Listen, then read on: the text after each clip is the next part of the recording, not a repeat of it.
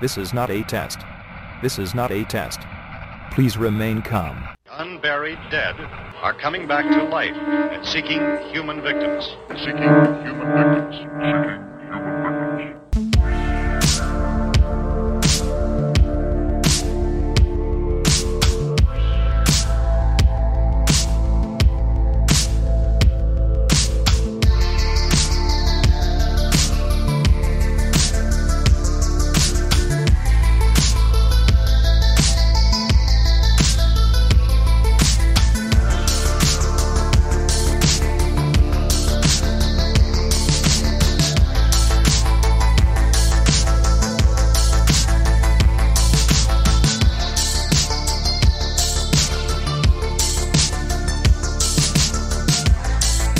We're back for another bonus episode of Seeking Human Victims as we trudge the no man's land between season 17 and season 18.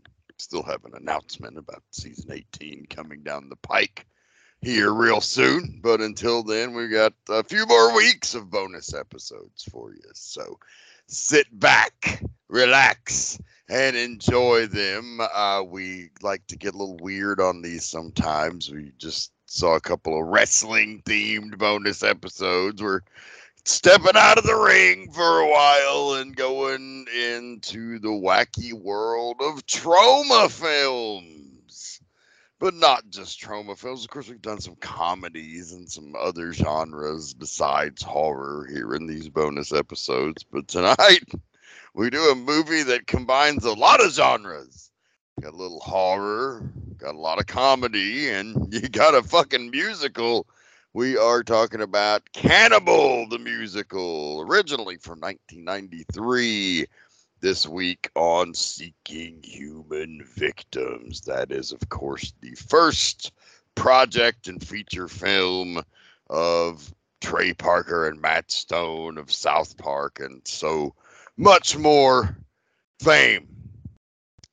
So we're going to look at what launched that famous career. And I am your host, the original motherfucker, the devil you know, and the high priest of the coven of the goat, and the man who helped my team win war games this week, the Rev Dan Wilson. And I am here with my fellow cannibals. First, Dreamboat Annie. Excuse me. I've been doing some thinking. Just looking at our situation here, and I've come to the conclusion that we're completely fucked. Has anybody else made this discovery? Only every day when I wake up. Ow! And also, welcome back to the program, the Jackal of Carlsberg, Big Daddy Grizz, Jason Griswold. Okay, well, fuck you. How's that for constructive? And rounded out this cast of crazies, the one, the only, the great Mooji. My heart is full as a baked potato. Aren't you glad you didn't do that line, Annie? I was gonna say all three of my lines that I had were the three that we just did. I'm glad I went first. That was, that happens occasionally. This was a very quotable movie. It's a movie I think I've seen, but I saw it like years ago when South Park first, broke big. And I saw it maybe with Grizz, or at least with that group of friends, maybe Jeremy Stewart, former co-host of this show. But it was like a party atmosphere. There was like a lot of people there, and like we were just kind of like half paying attention to it and laughing at some of the shit that came up, but not like super duper tuned in to it. So it's been a long time since I've seen it. I had some vague recollections, but this was almost a completely fresh watch for me. Yeah, I'm not sure I was with you at that viewing because the only time I remember seeing this was like it came on in the middle of the afternoon, maybe on like IFC or something. But my wife dipped in and said that we watched it together while we were dating, so points for her. She still married me after knowing what I watch. But other than that, it was pretty fresh for me. I didn't remember a whole lot of it. Yeah, I've seen it a couple of times. I did once own this on like DVD when I was going through a phase where I was buying up all the Trauma movies. So I think that was it for me, where it was like the combination of that, South Park, when it took off, or during like my glory years of watching South Park, where, you're watching it like every week, being like, oh, these guys did a movie a long time ago, but it's funny. And then also the fact I was buying up all the Trauma stuff. And then, yeah, it's when I'm pretty sure I've only seen it the one time when I bought the DVD. And then, that was 20 years ago. That's the first time I've seen this. I've been aware of it for a very long time, but never sought it out. And so this is really the first time watching it for me. Right on. Well, it was, kind of a new experience for most of us then. Even those who did, at least partially seen it or seen it a long time ago and burnt that brain cell, which happens. We'll dig further into Cannibal the musical here very shortly. But before we do that, of course, our wonderful sponsors at Horror, Pain, Gore, Death Productions are back. Grizz, this is actually the same band that we had on the last show with a new song. So I was real happy with your ad read on that. Being a thrash metal guy, why don't you read this one for us? Horror, Pain, Gore, Death Productions welcome Destabilizer to the roster with the debut album, Violence is the Answer. Formed in 2020 in Denmark, Destabilizer performed vicious and uncompromising chaotic thrash metal. With lyrics that provoke and challenge, Violence is the Answer delves into the darkest recesses of the human psyche. With a fast-paced and guitar-driven sound that is a furious storm of intensity, accompanied by blistering solos that ignite the senses, Destabilizer deliver a relentless sonic assault that pushes the boundaries of aggression. A chilling atmosphere that transports listeners to a darker realm, Violence is the Answer showcases 10 tracks of explosive thrash, complemented by the gory and satanic imagery of renowned artist Mario Lopez, which adds a visually striking dimension to the work for fans of Exodus, Exhumer, Creator, Razor, Rigor Mortis, Slayer, Sodom, Tankard, Violence, and Voivod. Here is King Paimon by Destabilizer. And it's kicking off this week's episode of Seeking Human Victims.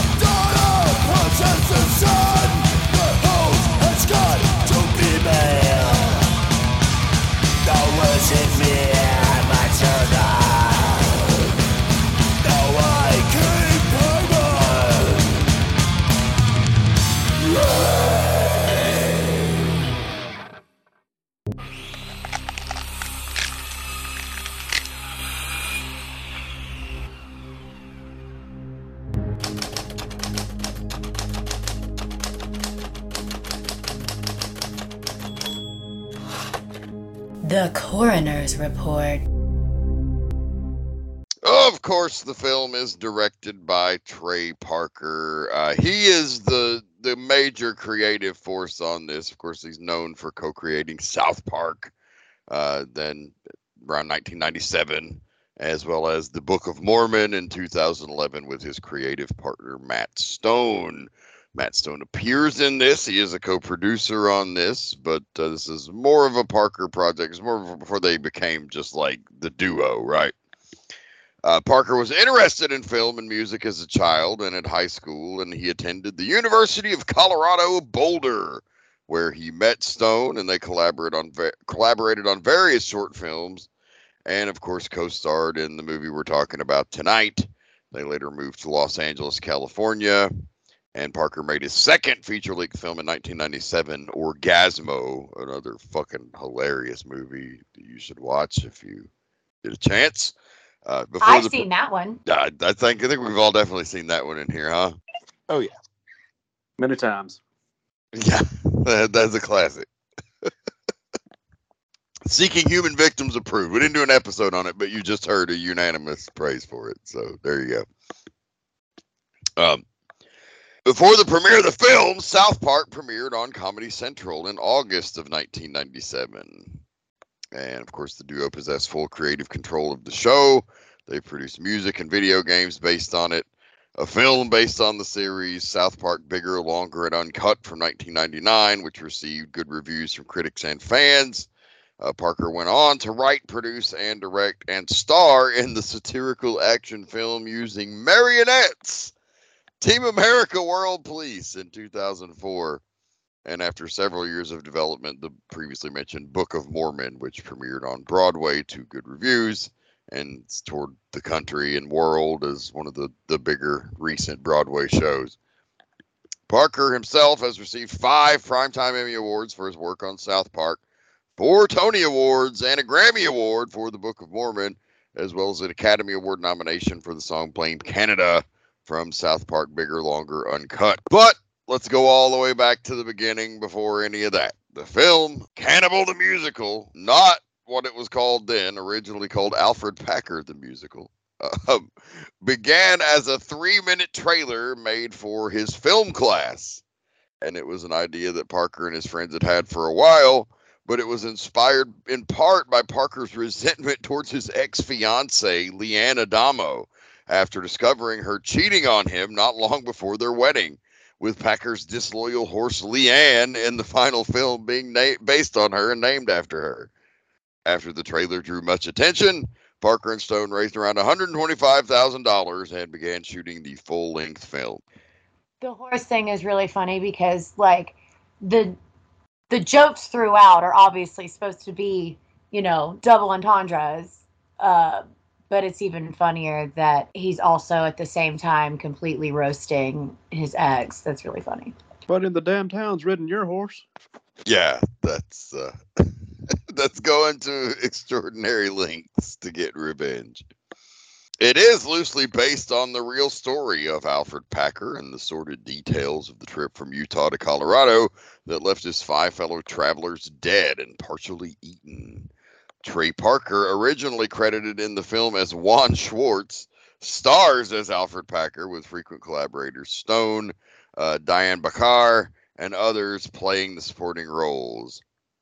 Music by Trey Parker and Rich Sanders. Of course, it is a musical, so there is a lot of songs. And contrasting with the musical's generally dark and morbid humor are its extremely cheerful songs, all composed by Parker, including "Let's Build a Snowman," "When I Was on Top of You," "Hang the Bastard," and "Spadoinkle." The last of these is a transparent parody of the song "Oh What a Beautiful Morning" from the Rodgers and Hammerstein musical Oklahoma. Most of the music is very Oklahoma-y. There were two songs originally to be in the film that were later taken out. One was Shatterproof, a rap song sung by Packer during the bar fight, and Don't Be Stupid, a song by some of the Bingham Canyon miners after the reprise of Spadoinkle. In an interview with Ian Hardin, it revealed that Trey thought Shatterproof made Packer seem too tough. And of course, Trey Parker himself plays Alfred Packer. And then Toddy Walters played Polly Pry, one of the only women in the movie. She's a Denver native. She's been a singer, songwriter, actor, and voice actor for the bulk of her life. She also went to the University of Colorado. It's where she met Trey Parker and got cast in this live action film. She was cast in the role of Polly Pry. She actually dated Trey Parker over the course of the film, as well as during the course of Orgasmo. The two eventually broke up, but Walter still made appearances in their animated series South Park and in the feature film adaptation playing Winona Ryder, as well as their short-lived series That's My Bush. As a singer-songwriter, her debut album was called Grotto and was released in 1997. She moved to LA in 1998 and worked in the entertainment industry as a production assistant on commercials and feature films. In 2001, she toured with BT as a singer and collaborated with Paul and Price on several albums and commercials. She released Planet Satsuma on October 24th, 2007. She was the main vocalist for the soundtrack of John Carpenter's The Ward, and she formed and performed an Amy Winehouse tribute band in 2015 to 2018. She also starred in the dark comedy Stadium Anthem, shot in Denver in 2018. In addition to acting, she served as the music supervisor, contributing original songs. She currently resides in Basalt, Colorado with her partner and is an active performer in regional plays and theater. And she appeared in a lot of South Park episodes. She was the voice of Enya in the episode Death. She was the Indigo Girls in Tom's Rhinoplasty. She was the singing voiceman in Cartman's Mom's a Dirty Slut. She was Nurse Goodley in that same episode. She was Phyllis in Chef's Salty Chocolate Balls. She was Alanis Morissette in the Chef Aid episode. She was Mr. Hankey's helper in Merry Christmas, Charlie Manson. She was Kelly in Rainforest Schmainforest, the home ec teacher in Tweak versus Craig, and as previously mentioned, Winona Ryder in Bigger, Longer, and Uncut. Those are actually some pretty iconic spots that she did on South Park there. Yeah, they have a squad that they have, kind of stayed loyal to this whole time, which you got to appreciate. They definitely tried to bring their people along for the ride. And Diane Bakar, or it might be Deanne. I looked at the pronunciation on Wikipedia and still wasn't sure. He played George, California Noon. He attended Chatterfield Senior High School and went to University of Colorado, of course, where he met Parker and Stone. Went on to star in this movie. He's Chota Boy in Orgasmo. He is in Basketball. He's Squeak, I think is the character's name in Basketball. He's still active. He was recently in Murders of the Brandywine Theater and the Western drama short film Homestead. He's also himself been in several South Park episodes. He was in Cow Days, voicing the game show announcer, the fake Mr. Hankey in Merry Christmas, Charlie Manson, Satan's lover Chris in Do the Handicapped Go to Hell, and probably again returning as the character Chris. And then we had Jason. Oh, go ahead. That's a motherfucker that every time I see him in something, it takes me a good 3 minutes to be like, what do I know him from?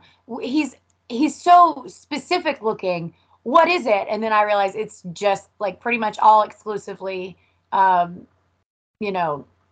various projects of, Trey Parker and Matt Stone. And that's about it. Yep. He is another regular for them. And then we had Jason McHugh as Frank Miller, also known for his work with Parker and Stone. He produced this as well as Orgasmo and he was part of the porno crew in Orgasmo. In addition to being Frank Miller in this movie, he also did voices on South Park. He wrote and directed Minefield, which was a text messaging prankster game created by Perry Farrell for Lollapalooza. He produced and acted in Les Claypool's mockumentary Electric Apricot, working alongside Matt Stone, Diane Bakar, and Kyle McCullough, who's a writer on South Park. In 2008, he made his UK stage debut playing Mr. Mills in the stage production of Cannibal the Musical in Edinburgh. He played the part for 3 performances. In 2011, he released a book called Spadoinkle, The Making of Cannibal the Musical, which chronicles all aspects of making of Cannibal the Musical. And a lot of these people, this was like a college film project, so not a lot of these people necessarily had credits.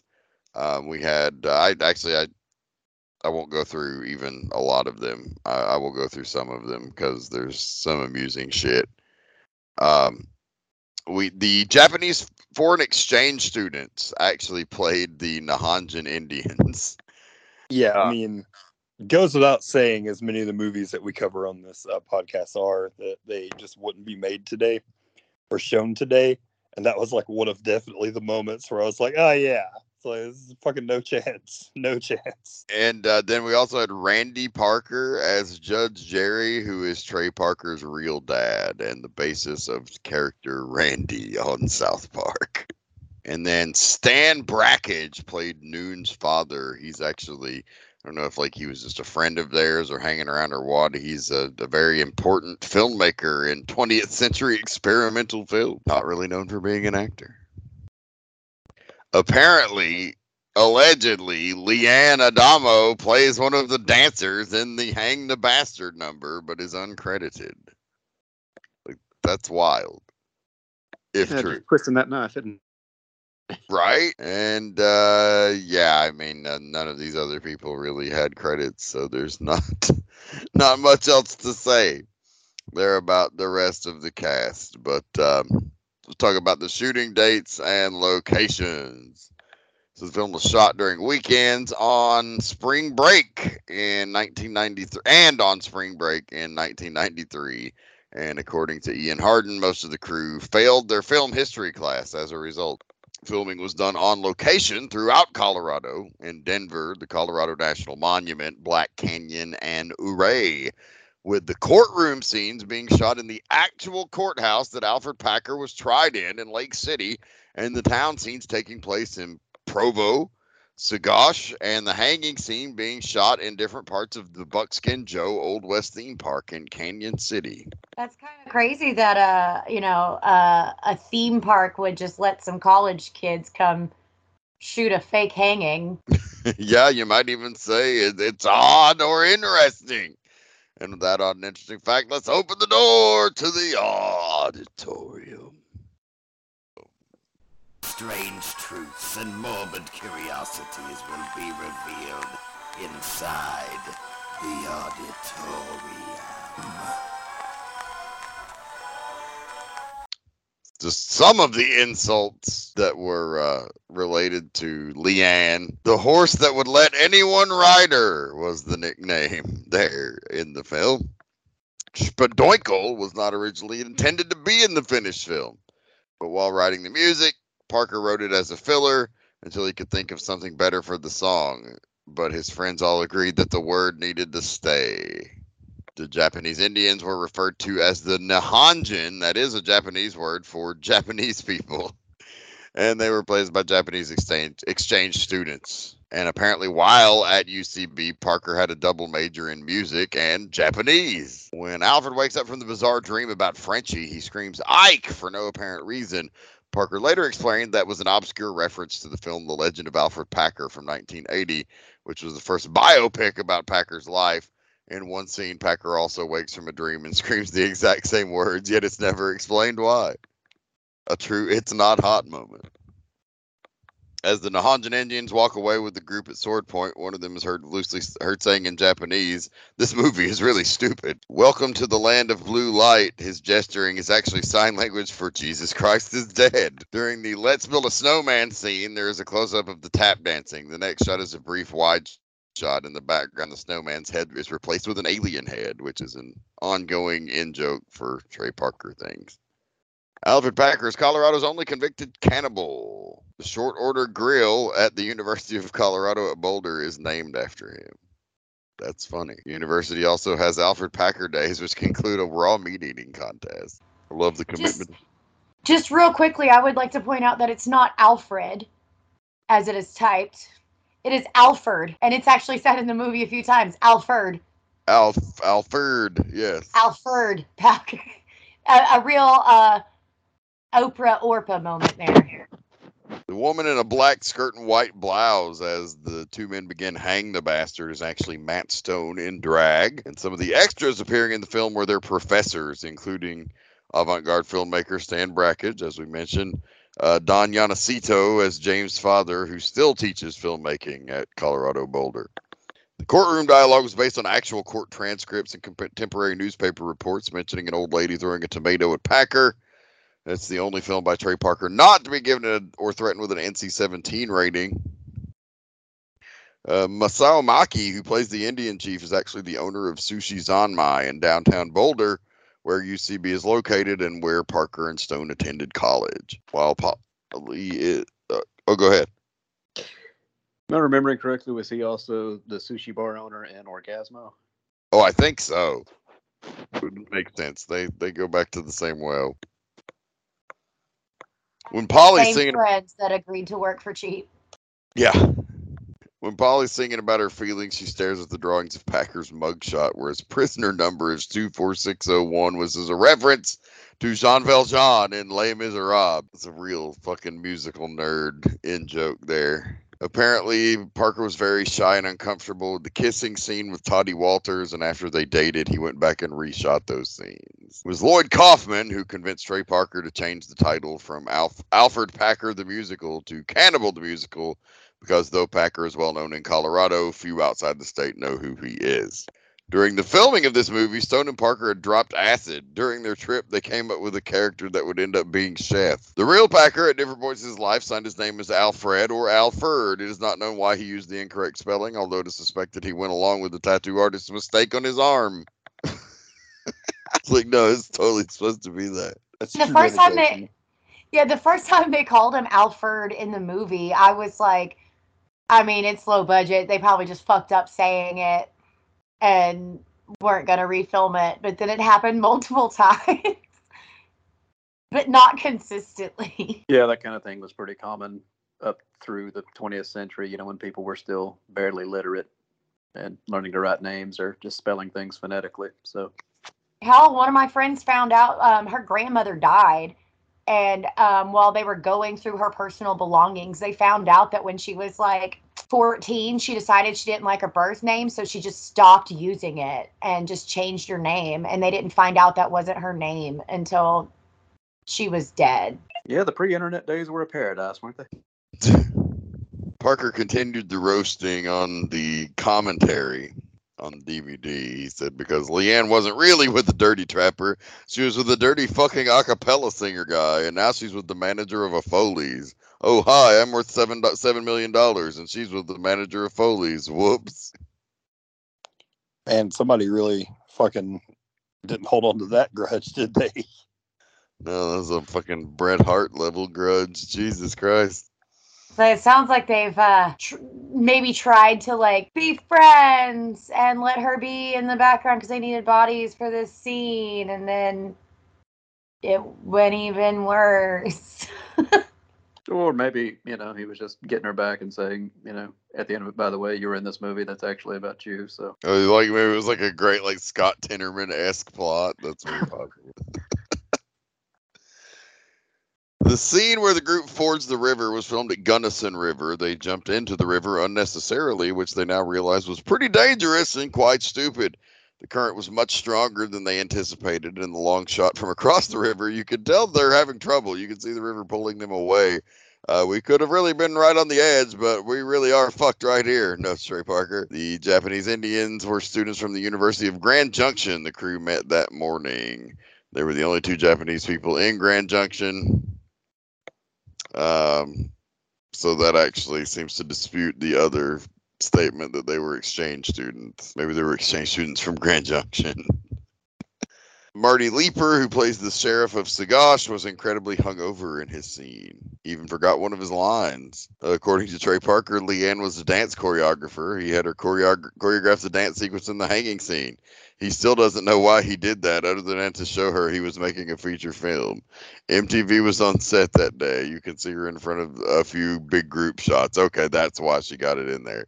So she made a habit of putting herself in the front, digs Parker. Parker was once said, we didn't know a lot about filmmaking, so we didn't know that you don't start a movie with a boring conversation. But he says, as they've learned with South Park, story isn't really important.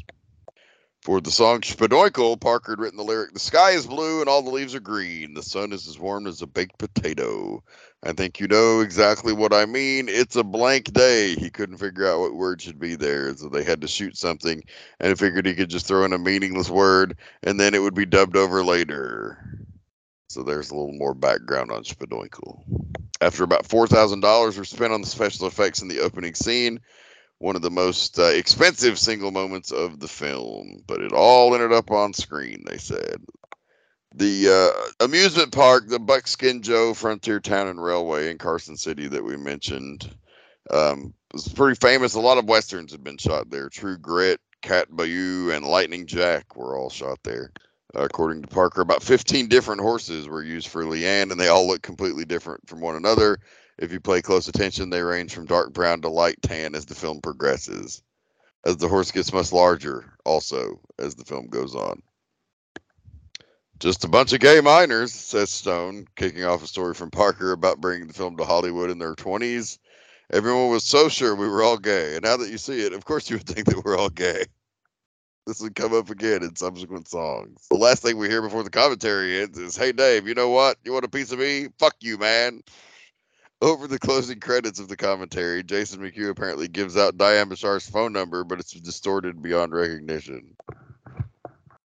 A lot of this was an homage to The Odyssey, very popular inspiration for movies and films and TV shows, an old as fuck book. The green coat Parker wears is his great-grandfather's coat from World War One. Kind of looks like Elton John, they said. When Ian Harden's character is hit in the face with a cleaver, he turns and mutters children for no apparent reason, and that was the beginning of Parker and Stone starting to develop Chef, allegedly. Well, apparently on an acid trip. In the saloon scene, out of all the ADR work, they actually had Ted Hinwood suck helium between takes. According to Parker, he almost passed out a number of times. Trey Parker notes, but that's not the way it happened. Bit of dialogue cutting into the opening credits as a reference to the Star Trek episode Court Martial, where Captain Kirk says the same thing in the opening. He says the worst experience during filming was wearing the fake beards, which he commented were totally lifelike. The inexperienced makeup team used crepe hair and spirit gum, and it just immediately puts you in a bad mood as soon as you put them on.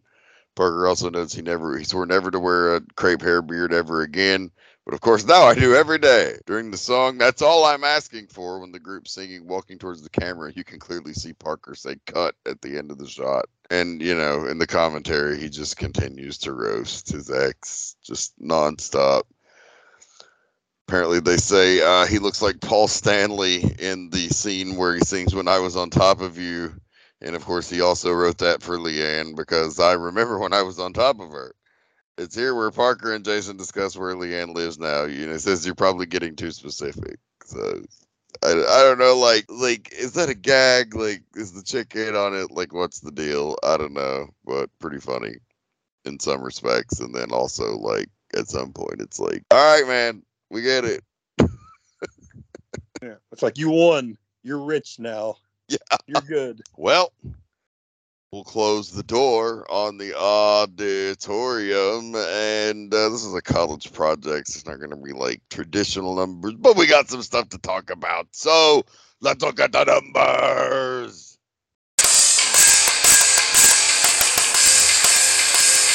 Numbers of the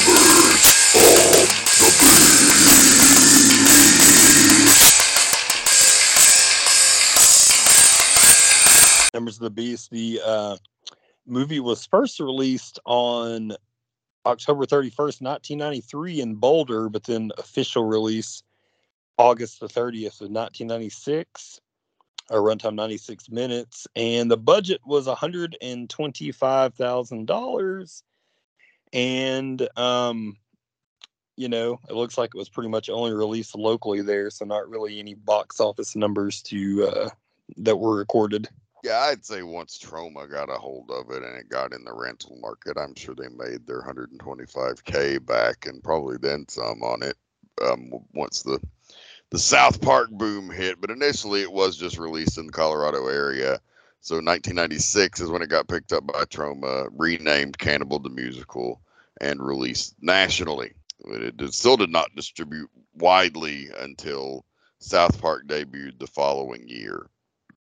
And then they re-released it. Currently holds a 63% of fresh rating on Rotten Tomatoes. Consensus says if you're only going to watch one black comedy about a real-life explorers whose fellow travelers ended up eaten, make it Cannibal the Musical. It's gone on to have a legacy that lots of people still perform this live. Several amateur productions of it have been going on since 1996. Northern California. The Saturday Players did a 6-month off-Broadway run in 2001. Debuted in Rome and Europe in 2004. In 2005, a high school group tried to do it in Tucson, Arizona, but the show was censored by the school, so they performed it off campus. And later that year, took their show to Germany. And then in 2006, it debuted in Minneapolis and Victoria Cannibal at the Fringe Festivals. 2008 in Las Vegas. And then Unexpected Productions launched 4 October runs of Cannibal in Seattle. In 2008, the Rival Theater Company produced a large-scale professional production in Edinburgh. It aired at the West End Theater. 2011, it was performed in Winnipeg, Manitoba. 2012 in Orlando, Florida. 2015 in Toronto. 2014 in Vancouver. In 2019, it had its Bay Area premiere and ran from July 21st to 29th at the Moon Space. So this motherfucker has had a hell of a legacy in that respect. Like, it definitely spoke to the musical lovers, and they have been paying tribute to it ever since. And that's probably its biggest legacy besides being the thing that launched the South Park creators. So if you would like to own it on home video, you can, and Annie will tell you how. So, like Dan mentioned, shortly after South Park debuted and took off, Troma re-released this film on VHS and DVD, where it developed its cult following.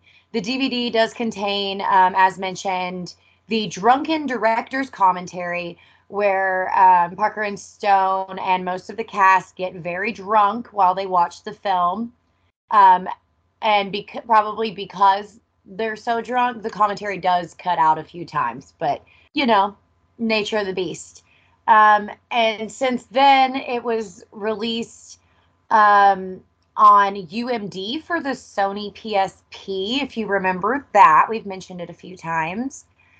A special edition 13th anniversary DVD was also released by Troma, and they added additional features, including all new interviews with the cast and the crew. And then it was again re-released in November of 2008 as part of the Tromasterpiece collection, as Troma actually considers Cannibal to be one of their best films.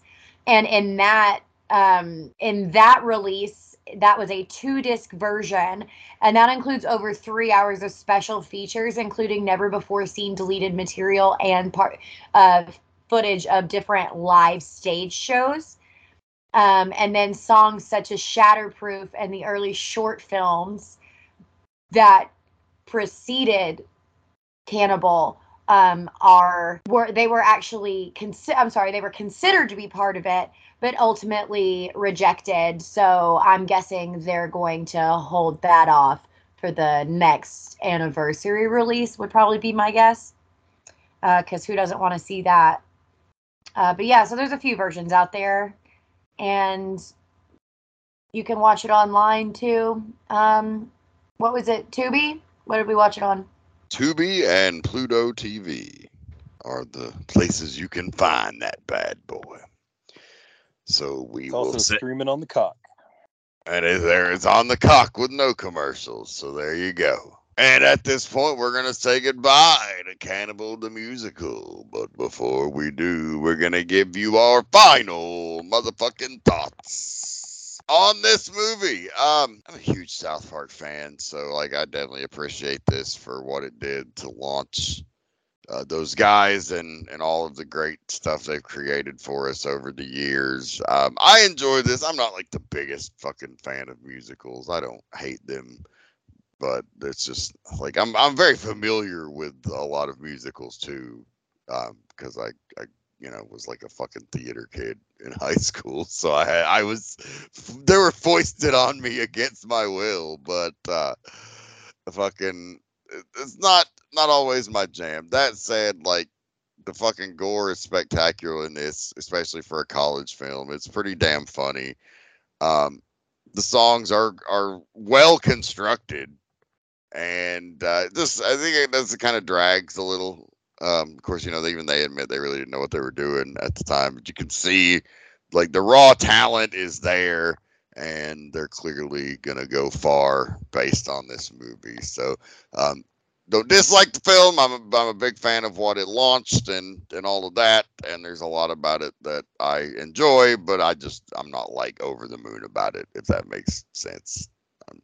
I wouldn't say I'm indifferent to it, but I'm not like super enthusiastically in love with it. It's all right. Yeah, it was fun. It's exactly what you would expect from this wheelhouse.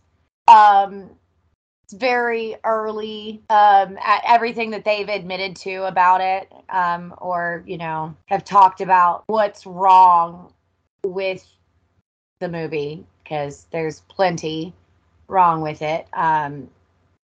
But it does show that Trey Parker has been, really good at writing absolutely fucking stupid songs, and about the weirdest topics just forever.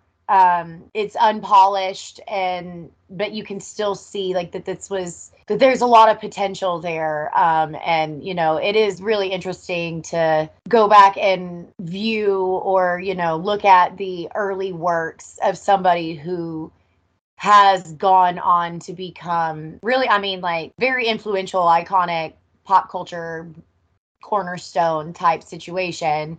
Like its own brand of humor, like such Trey Parker and Matt Stone have like their own brand, and to see the beginnings of that and where it comes from.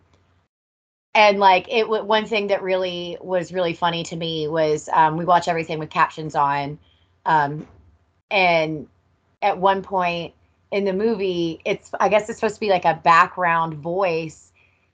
It's the Cartman voice says something, and in the captions, even though this predates South Park, was Cartman voice, and then the words that were being said.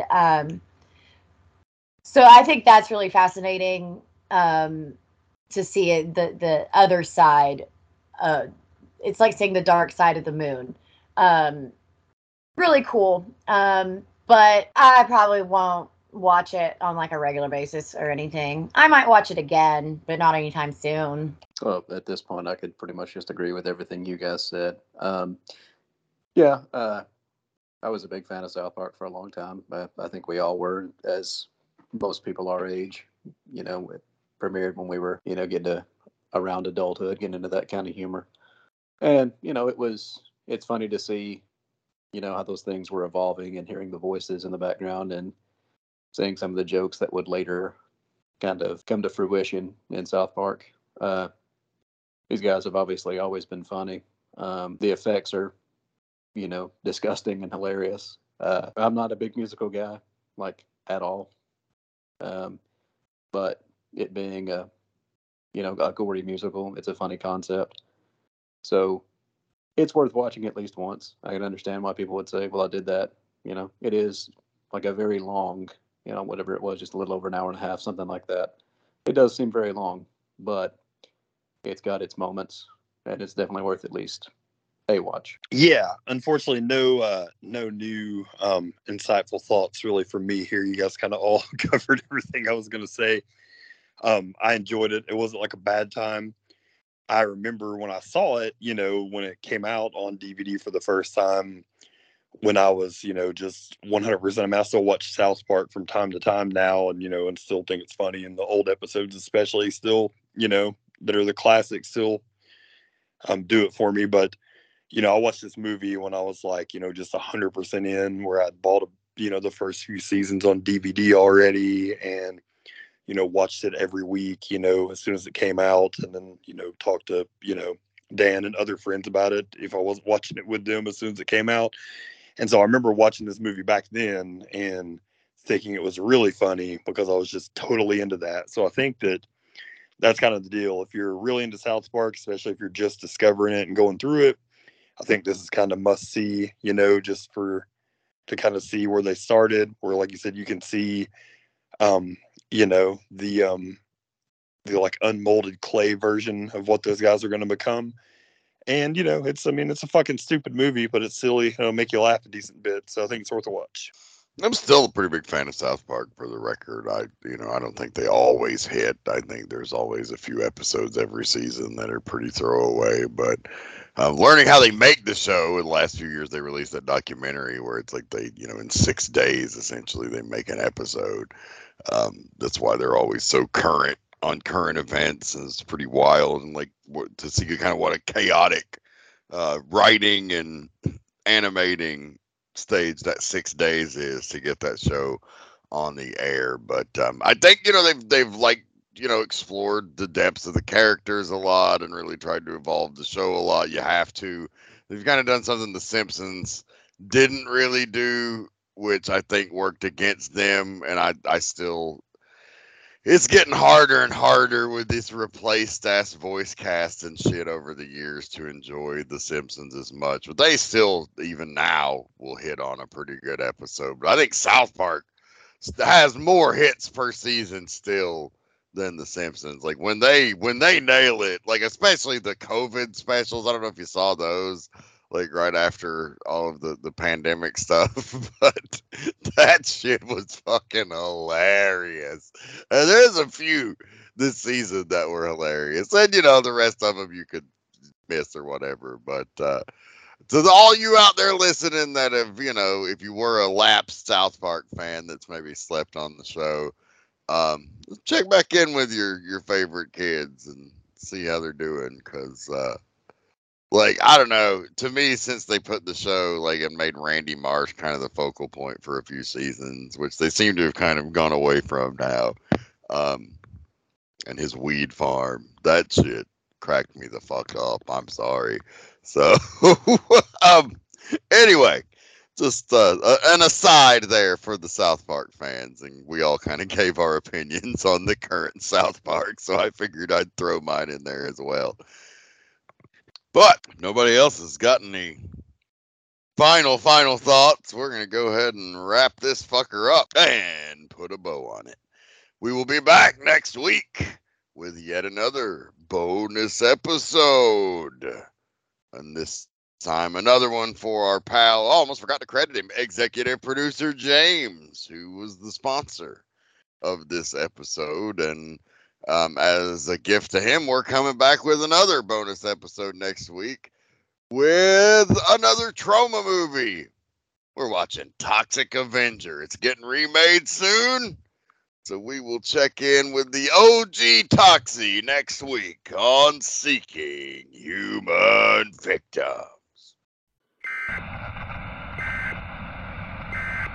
This is not a test. This is not a test. Please remain calm. Unburied dead are coming back to life and seeking human victims. Seeking human victims. The Seeking Human Victims podcast is a product of One Good Scab Productions. It is written, edited, researched, and directed by Dan Wilson, with assistance by Fuji Grant and Annie Wilson. Original music is provided by Shredderford, as well as K.T. Grant. All other music and audio clips are property of their respective owners.